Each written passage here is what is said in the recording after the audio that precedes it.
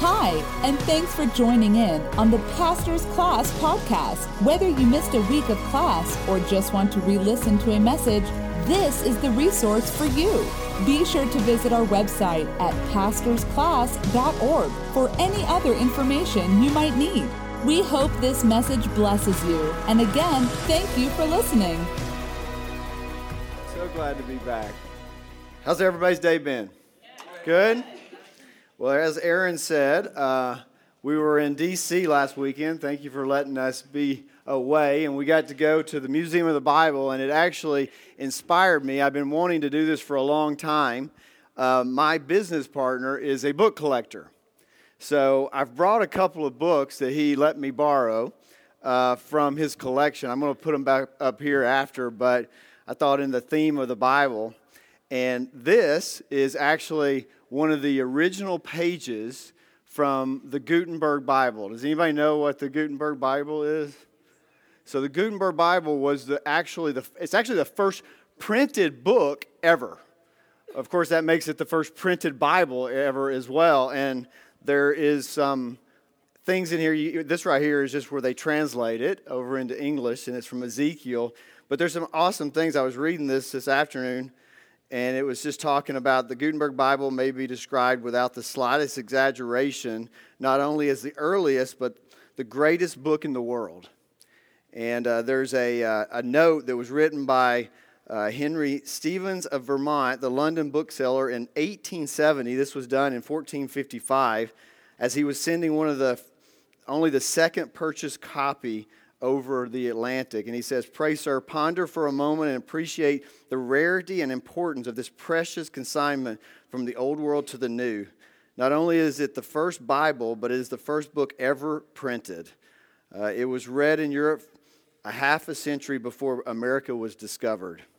Just amazing. The Bible is not only the oldest printed book, the most reprinted book with over 2 billion copies, the most translated book, and the most important book in history. So I'm going to leave this up there, and there was only, I read on here how many there was only 300 copies made in that original printing, and there's only 45 that are known today. So it's a very interesting. The second thing he brought, because I asked him for this one, but the second thing he brought me in was this Bible, which is a Bible from 1603 that was translated by a guy named Robert Barker. Have you ever heard that name?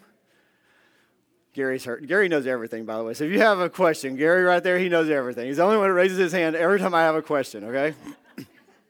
Every time. I'm just going to ask Gary if I ever have a problem. Robert Barker, so this is in 1603, and Robert Barker was the printer for King James. And in 1611, he did the translation that we know as the King James Version. Well, this was the last translated Bible prior to the King James Version. So it's very old, as you can imagine. So I'm going to leave both of these up here. And, you know, it's funny, when I was talking this week and telling people about going to D.C. and the Museum of the Bible, it's amazing that almost every person said, "Well, I can't believe that they would put it in D.C." Excuse me. And I started just thinking, why?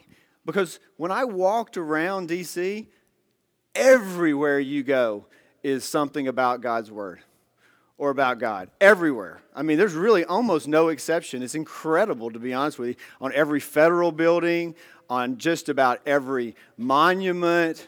In fact, even in the International Spy Museum, there's a scripture from Numbers that talks about when Joshua and the spies went out to check the Promised Land. Okay, so everywhere you go, in fact, one of the, I think, better monuments was for Martin Luther King Jr., which was a Baptist preacher. And they've got all kinds of quotes up there that he had, and one of them is a quote from a time when he was in Alabama, and he says something to the effect of, while we're here in Montgomery, we're going to work and we're going to fight until justice rains down like water and righteousness like a mighty stream. Well, he's quoting from the Old Testament. And it's just all over the place. So to me, you know, when I think of D.C., especially now, I've preached on this once a long time ago, But now, in particular, I think of God. It's everywhere. It's at the Navy Memorial. It's just anyone that would say that this country is not founded on biblical principles just really doesn't want to believe the truth. I mean, that's really the only thing you can say. It's everywhere. And the Bible Museum now is just, I think, this wonderful, just icing on top of the cake, if you will. It was really an amazing experience to walk through those 6 floors. And, you know, I'm not much of a museum guy, I can tell you that, but I was overwhelmed, really. Just I was the only one. This will really shock you. I was the only one, I think maybe other than Aaron, that wanted to go back and do it again after we did the first tour. Even my kids didn't want to go. But for me, it was just so amazing. I'll tell you what really struck me is just walking through there and just thinking about and looking at all the lives, all the people that had just sacrificed so much. I know Aaron's a fan of George Whitefield. You could see a whole section on George Whitefield. You could see about Martin Luther and Martin Luther King Jr. and about Billy Graham and just everywhere. They've even got Elvis's Bible. I mean, I've got a picture of that. They had the King, his Bible. So everywhere, just the people, though, that had just given their lives, really, and had trusted and obeyed God no matter what, really. No matter what the circumstance was, no matter what came their way. You could just see the Bible written all over their lives. It was really amazing to see. And if you think about it, through all those hard times, King David said that we should bless the Lord at all times. It says that praise for Him should be in our mouth continuously. And if you looked at that in the Living Translation, the Living Bible translation, it says that we should praise the Lord no matter what. We should praise the Lord no matter what. And Jarrett talked about this a little bit tonight, and I'll give you a little bit of a way of what my lesson's about. But I looked over at Aaron as soon as he gave the title, and if you look at the top of my lesson, you'll see my title says, God, Why? God, why? And I don't think I'm going to send my lesson to Jarrett after this is over tonight, because I don't think he'll be too mad at me when I tell you that as we go through this, I'm going to give you an answer to the why. I'm going to give you an answer for why things happen.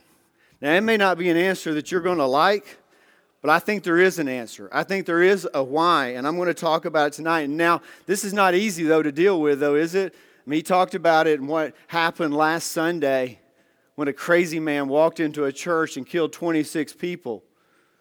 You know, it's hard to just wrestle with that. And I'll tell you, since the moment it happened, I've just been going over in my mind constantly this why. Why? Just been studying Scripture, been praying, been thinking about it.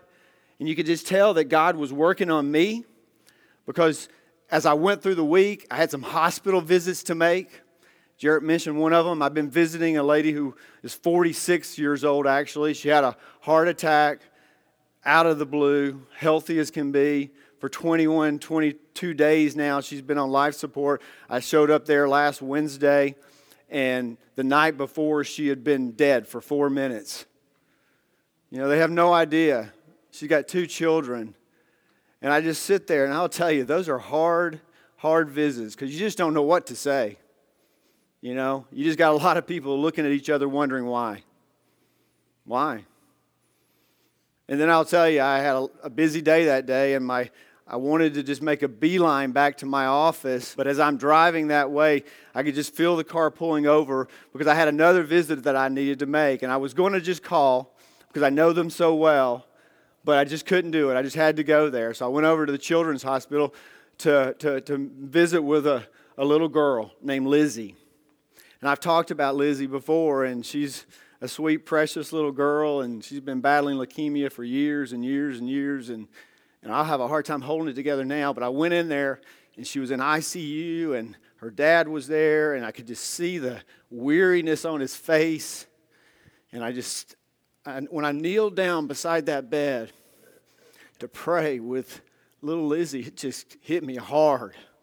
Really hard, and I'm sitting there with tears just streaming down my face, and I'm asking that same question in my spirit of why? Why is this beautiful little girl having to go through this? Why? And I got up and I went out into the elevator, and when I left, boy, I just lost it. And I would think that the person standing next to me would have thought I was crazy, but I was coming from the ICU on Children's, and that's just a place that's filled, right, with tears. So it was normal. But why? Every time I'm in those situations, I think, man, there's lots of churchy answers I could give. I could talk about Romans 8:28, right, that God causes all things to work together for good. But you know what? It just seems to miss the point in those times. Those churchy answers don't seem to matter because we struggle in that moment with why. With why? That's what I've been asking myself is why. The Bible says in Isaiah 55 that God's ways are not our ways, right? His thoughts are not our thoughts. Like the heavens are above the earth, His thoughts, His ways are above our thoughts and our ways. We don't know God's plans. That's where Jarrett and I will agree tonight is we don't know God's plans. I think it's Proverbs 16:9 that says that the heart of man gets to choose the plan, but God directs the steps. I've never seen it that way because honestly, the steps is the plan. So really, it's not about me, it's about God and His plan. And I don't know it. That's why we struggle. So it should be that it's expected. And honestly, as I'm thinking about that Bible museum, this is not a recent phenomenon. That should give you some comfort that this isn't something that we're just struggling with today. This isn't something that is new to 2017. In fact, if you just look through that Bible museum, you'll see it filled with people that I'm sure that at some point was asking the same question of why. We're going to see it tonight. I'm going to cover two chapters, chapters 6 and 7. And inside of those two chapters, you're going to really see the entire ministry of someone by the name of Stephen. His entire ministry in two chapters. And we all know the story of Stephen, so I'm not giving anything away when I tell you that it ends in his tragic death, in his stoning. And I'm sure that the disciples then, and those that knew him, his brother, his sister, his family, must have been asking this question of why. Why? So we're going to look at it tonight and see if we can't come up with the answer of why. Why does this happen? So Acts chapter 6 is where we're going to start. Let's figure out where it starts. How does Stephen's ministry begin? And there in verse 1 it says, "Now in these days when the disciples were increasing in number, a complaint by the Hellenists," and that's just a Greek speaking, someone that speaks a different language other than Hebrew, "arose against the Hebrews because their widows were being neglected in the daily distribution. And the 12 summoned the full number of the disciples and said, 'It is not right that we should give up preaching the word of God to serve tables. Therefore, brothers, pick out among you 7 men of good repute, full of the Spirit and of wisdom, who we will appoint to this duty.'" So the appointment comes out of a need, right?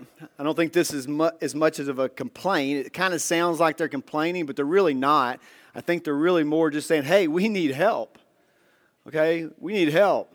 Sounds a lot like today, doesn't it?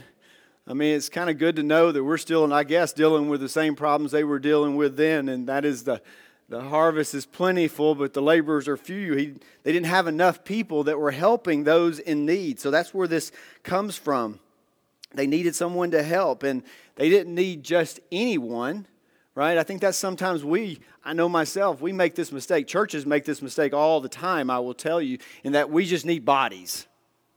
Just give me bodies. Whatever it is, I don't care. Sign me up. Give me bodies. Because if I get enough bodies, I can fill enough boxes, or I can do enough of this, or I can do enough of that, and it's going to change lives. But I think this is a good reminder that it's really not just about bodies. I think this could apply to just about everybody in this room and in this church that's going to step out and try to help someone. What were the 3 requirements? They said, had to be someone of good repute. That would be honest. Someone that's honest, someone that's full of the Spirit. A little bit of a test. So what does this mean? I've taught on this many, many times. When, give me the cross-denominational answer, all right? What does it mean to be full of the Spirit? Anybody? Come on.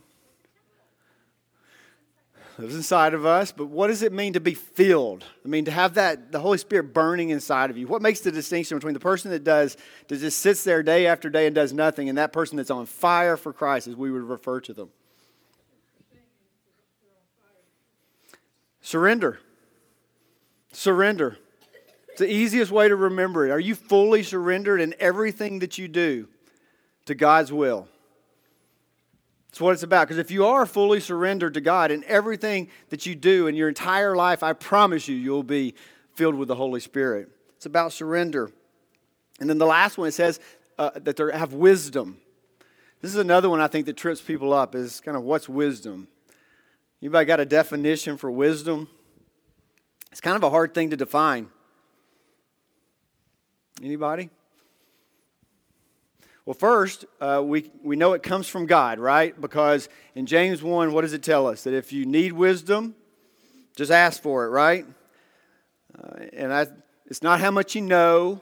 So it's not a knowledge thing, really, right? It's not how much you know. It's not how much you understand. Let me tell you what it really is. It looks like Jesus. Because in Mark 6, they tell us that Jesus was full of wisdom. So when I get this question, Scott, tell me what wisdom looks like, my answer is always this: it means to imitate Christ.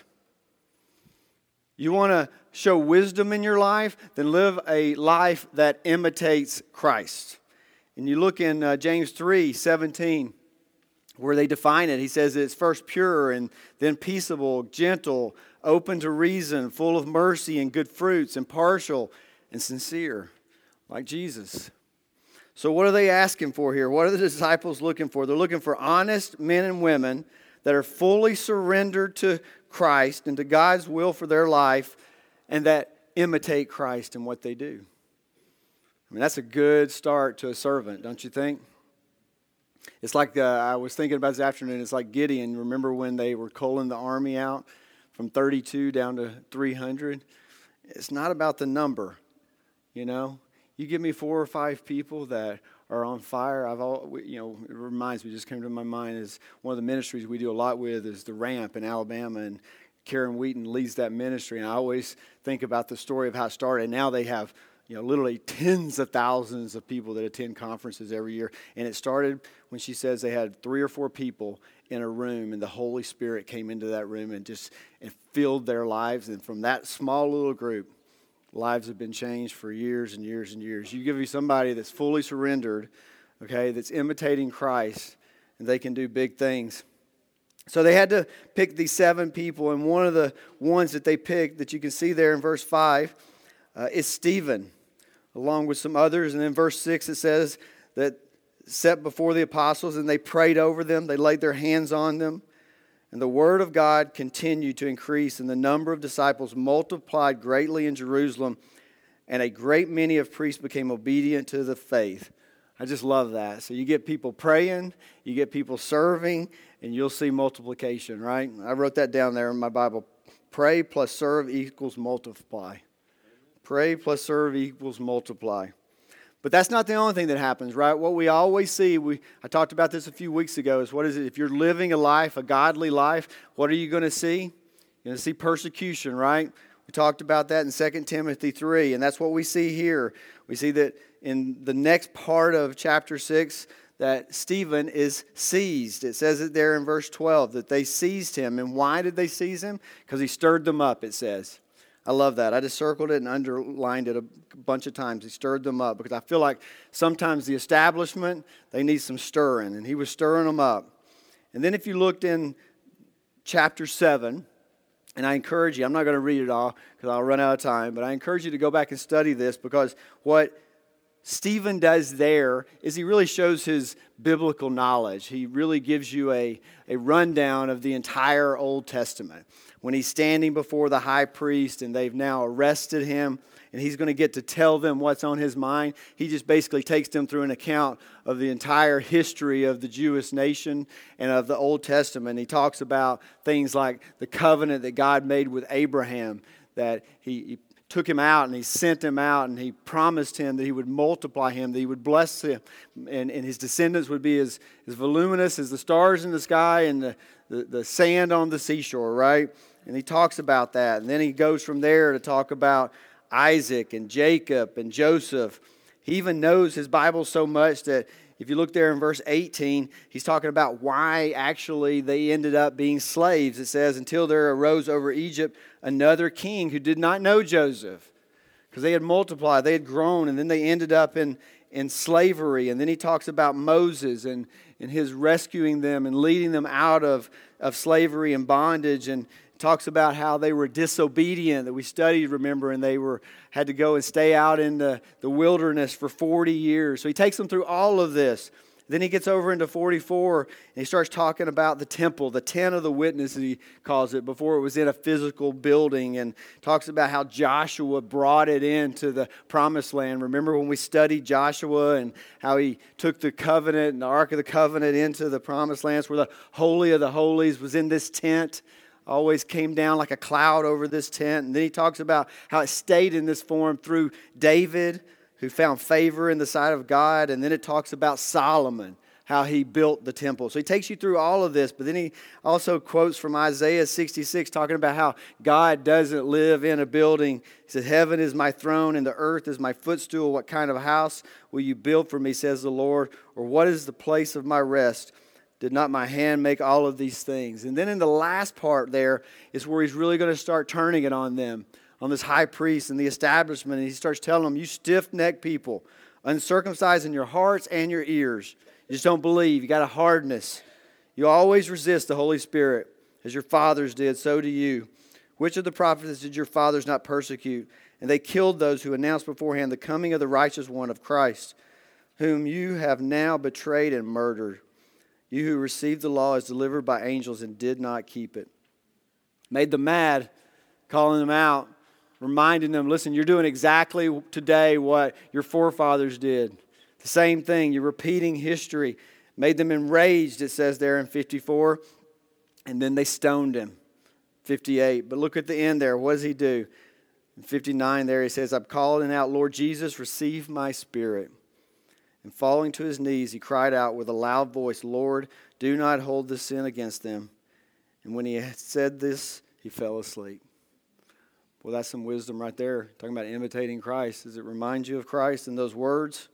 Forgiving him at his death. You know, but then I took you through a whirlwind of his ministry. It was short though, right? Didn't last that long. And it leaves you, when you get through with this and we turn the corner and we go to start talking about Saul, who becomes Apostle Paul, we leave Stephen, and again, it's so easy just to go to that next chapter, but there must have been family and friends and people in his lives that must have been asking why.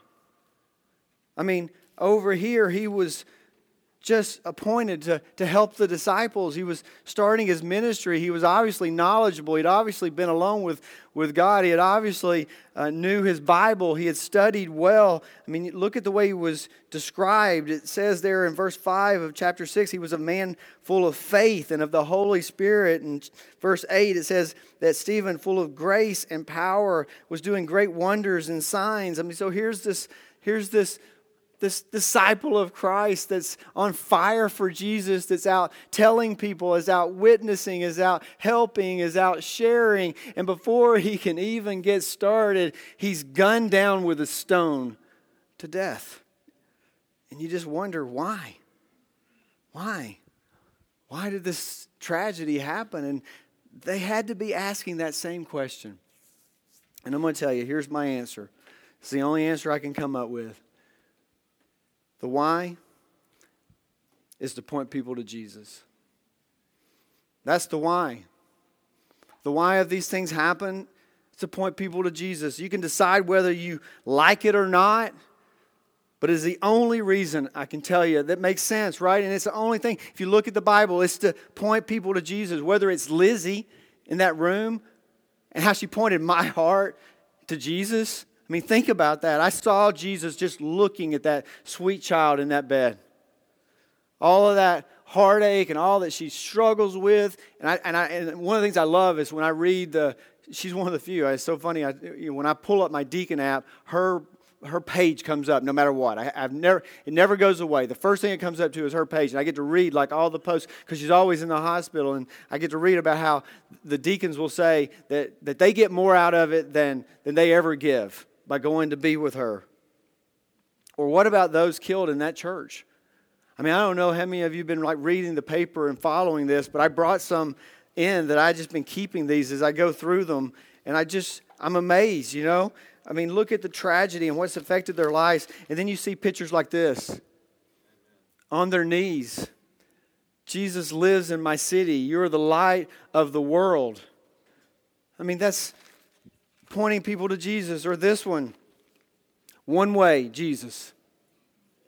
In the midst of this tragedy. And then there was this great article that talks about this Peggy Warden, this grandmother, that laid her body on her grandson and saved his life. And he did the same thing for another child. And I was just reading this and it said, she was the most unselfish person on the planet. This is a great hope. I hope that someone would describe me this way. She was a soldier of the cross. She was a soldier of the cross. Her last act on earth was in that church. And what she did, her grandson repeated. You see it all the time. Aaron, I don't really keep up a lot what's going on. I depend on my wife and others. And she sent me this video. And she said, we need to play this in class. And I thought, well, it kind of fits right here about pointing people to Jesus. And it was on the Country Music Awards show the other night. I don't know how many people saw it when Carrie Underwood sang. I'm going to play it. I want to play the video of her singing because what she's doing in that is she's memorializing those that were lost.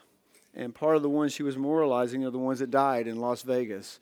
And if you remember at first when it happened, a lot of people said that it was an attack on Christians because a lot of country music fans are Christians. So again, another example of how tragedy can point people to Jesus.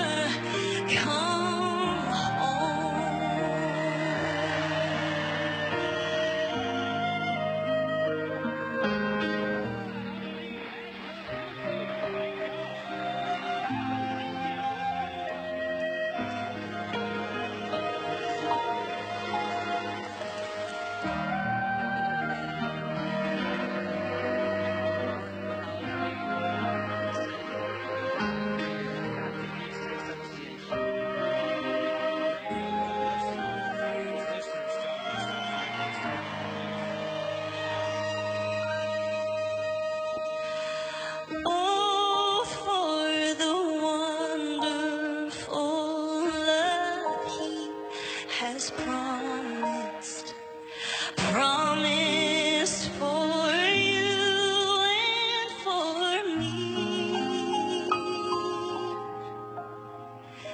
Though we have sinned, He has mercy and pardon for you and for me. Come home, come home, ye who are weary, come home,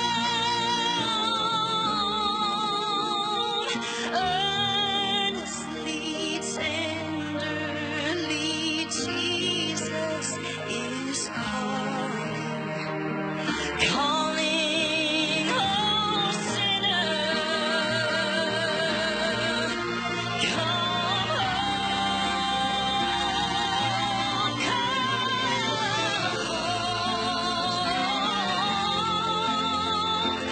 ye who are weary, come home,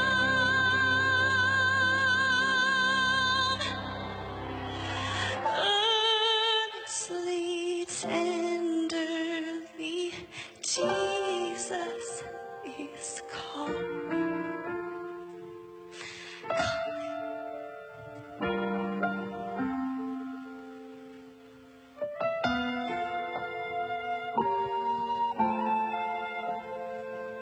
He's calling, oh sinner, come on home.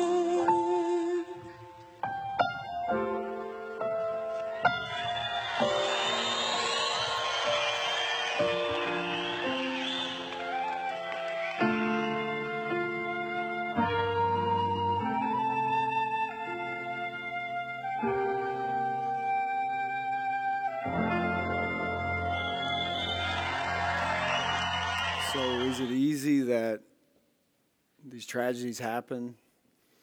Is it any less painful? No. But you hear that name of Jesus, I guarantee you wouldn't hear that in that country music show. And and sometimes you just don't know, do you? I mean, you don't know how it's going to end up. I'm not saying you always get to see the fruits of that. I mean, I think about this moment in Stephen, and I wonder about the people that were doing the stoning. I mean, how do you think their life was impacted by his act of forgiveness? And some have said that they saw God in him like an angel almost. I mean, do you think they were changed in that moment?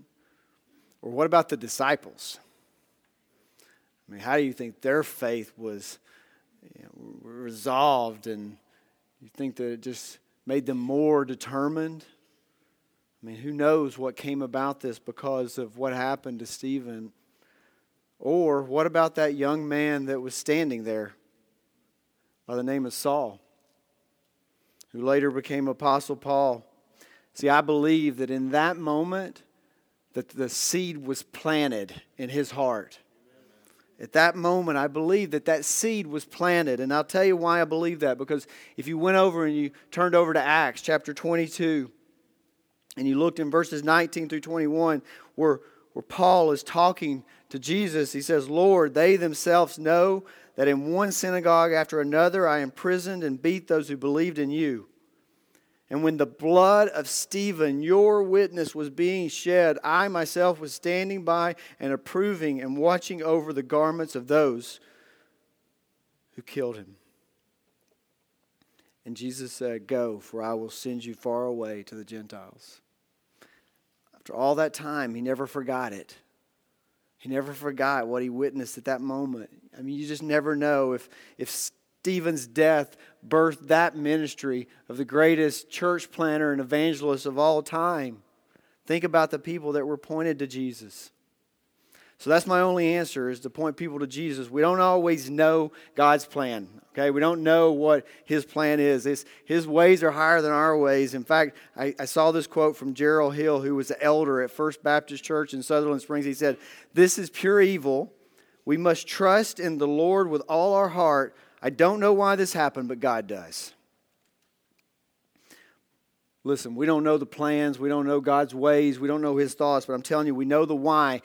It's to point people to Jesus. That's what God's about. That's our whole life is about. Another one of those churchy verses is from Genesis 50:20. Write this down. Go look at it. Go think about this verse, because it's when Joseph, remember, when he's talking to his brothers who had thrown him into a pit and sold him into slavery. And you'll remember when I read it to you. It says, "As for you, you meant evil against me, but God meant it for good." What man intended for evil, God used for good. You're very familiar. It's a very churchy verse. You use it all the time when people are in suffering. But what I want you to focus on is at the end of that verse 20. And it gives you the why. It gives you the why. It says, to bring about that many people should be kept alive. It's prophetic. It's what it is. So that many people will be kept alive, to bring people to Jesus. It's giving you the why right there. And it doesn't make it hurt any less. And if it is your why, if you know that, even if you know that it's to point people to Jesus, then I think it's okay to ask, then what? Okay, I get that, Scott. I know that it's all about pointing people to Jesus. Then what? Well, Jared gave a few things tonight, right? Focus on the eternal. I believe that. Keep your eyes on Jesus. Walk by faith. I would add, like those in the Bible that I just looked and thought about, trust and obey. Reminds me of that song, Trust and Obey, for there's no other way to be happy in Jesus than to trust and obey. And it also reminded me of a story that I read recently about that, and I'm coming to an end here, I promise. And it was talking about a young man that was at a D.L. Moody event in Massachusetts. And at this event, this young man stood up to testify of his salvation, and he said, "Listen, I'm not quite sure," meaning that he wasn't really certain that God would save him from his sins. But then he continued on to say, "But I'm going to trust and I'm going to obey." And the song leader that night was a guy named Daniel Towner, who was so impressed by the young man's testimony that he wrote down those words and he sent them in a letter to his friend John Sammis. He told John about this young man's testimony, included the young man's word that said, "I'm not quite sure, but I'm going to trust and I'm going to obey." And you guessed it, Sammis and Towner in 1887, they turned those words into the hymn that we still sing today, Trust and Obey. And what's really amazing to me about that story, though, is that this song, and think about the millions and millions and millions of peoples that it's touched all over the world. And it began with a young man's testimony, and to this day, nobody even knows his name. Nobody knows his name. But you just never know what God's going to do when you trust and when you obey. Everything that we are, we don't know what God's plan is always. We don't know. His ways are higher than our ways, but we know the why. It's about pointing people to Jesus. It should be about everything we do, right? Our whole lives. I mean, if you think about it, it was really the reason Jesus came. It was the whole reason for Him to come, right? To seek and to save the lost. It was to point people to Himself, to bring people to His Father. To me, it doesn't make it any easier. It doesn't make it any less painful.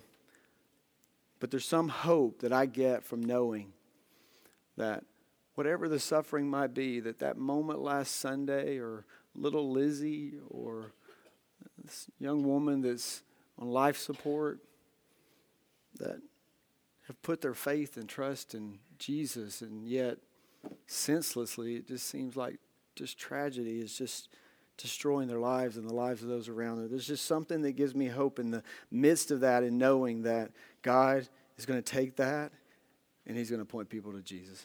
Amen? All right, let me pray for us.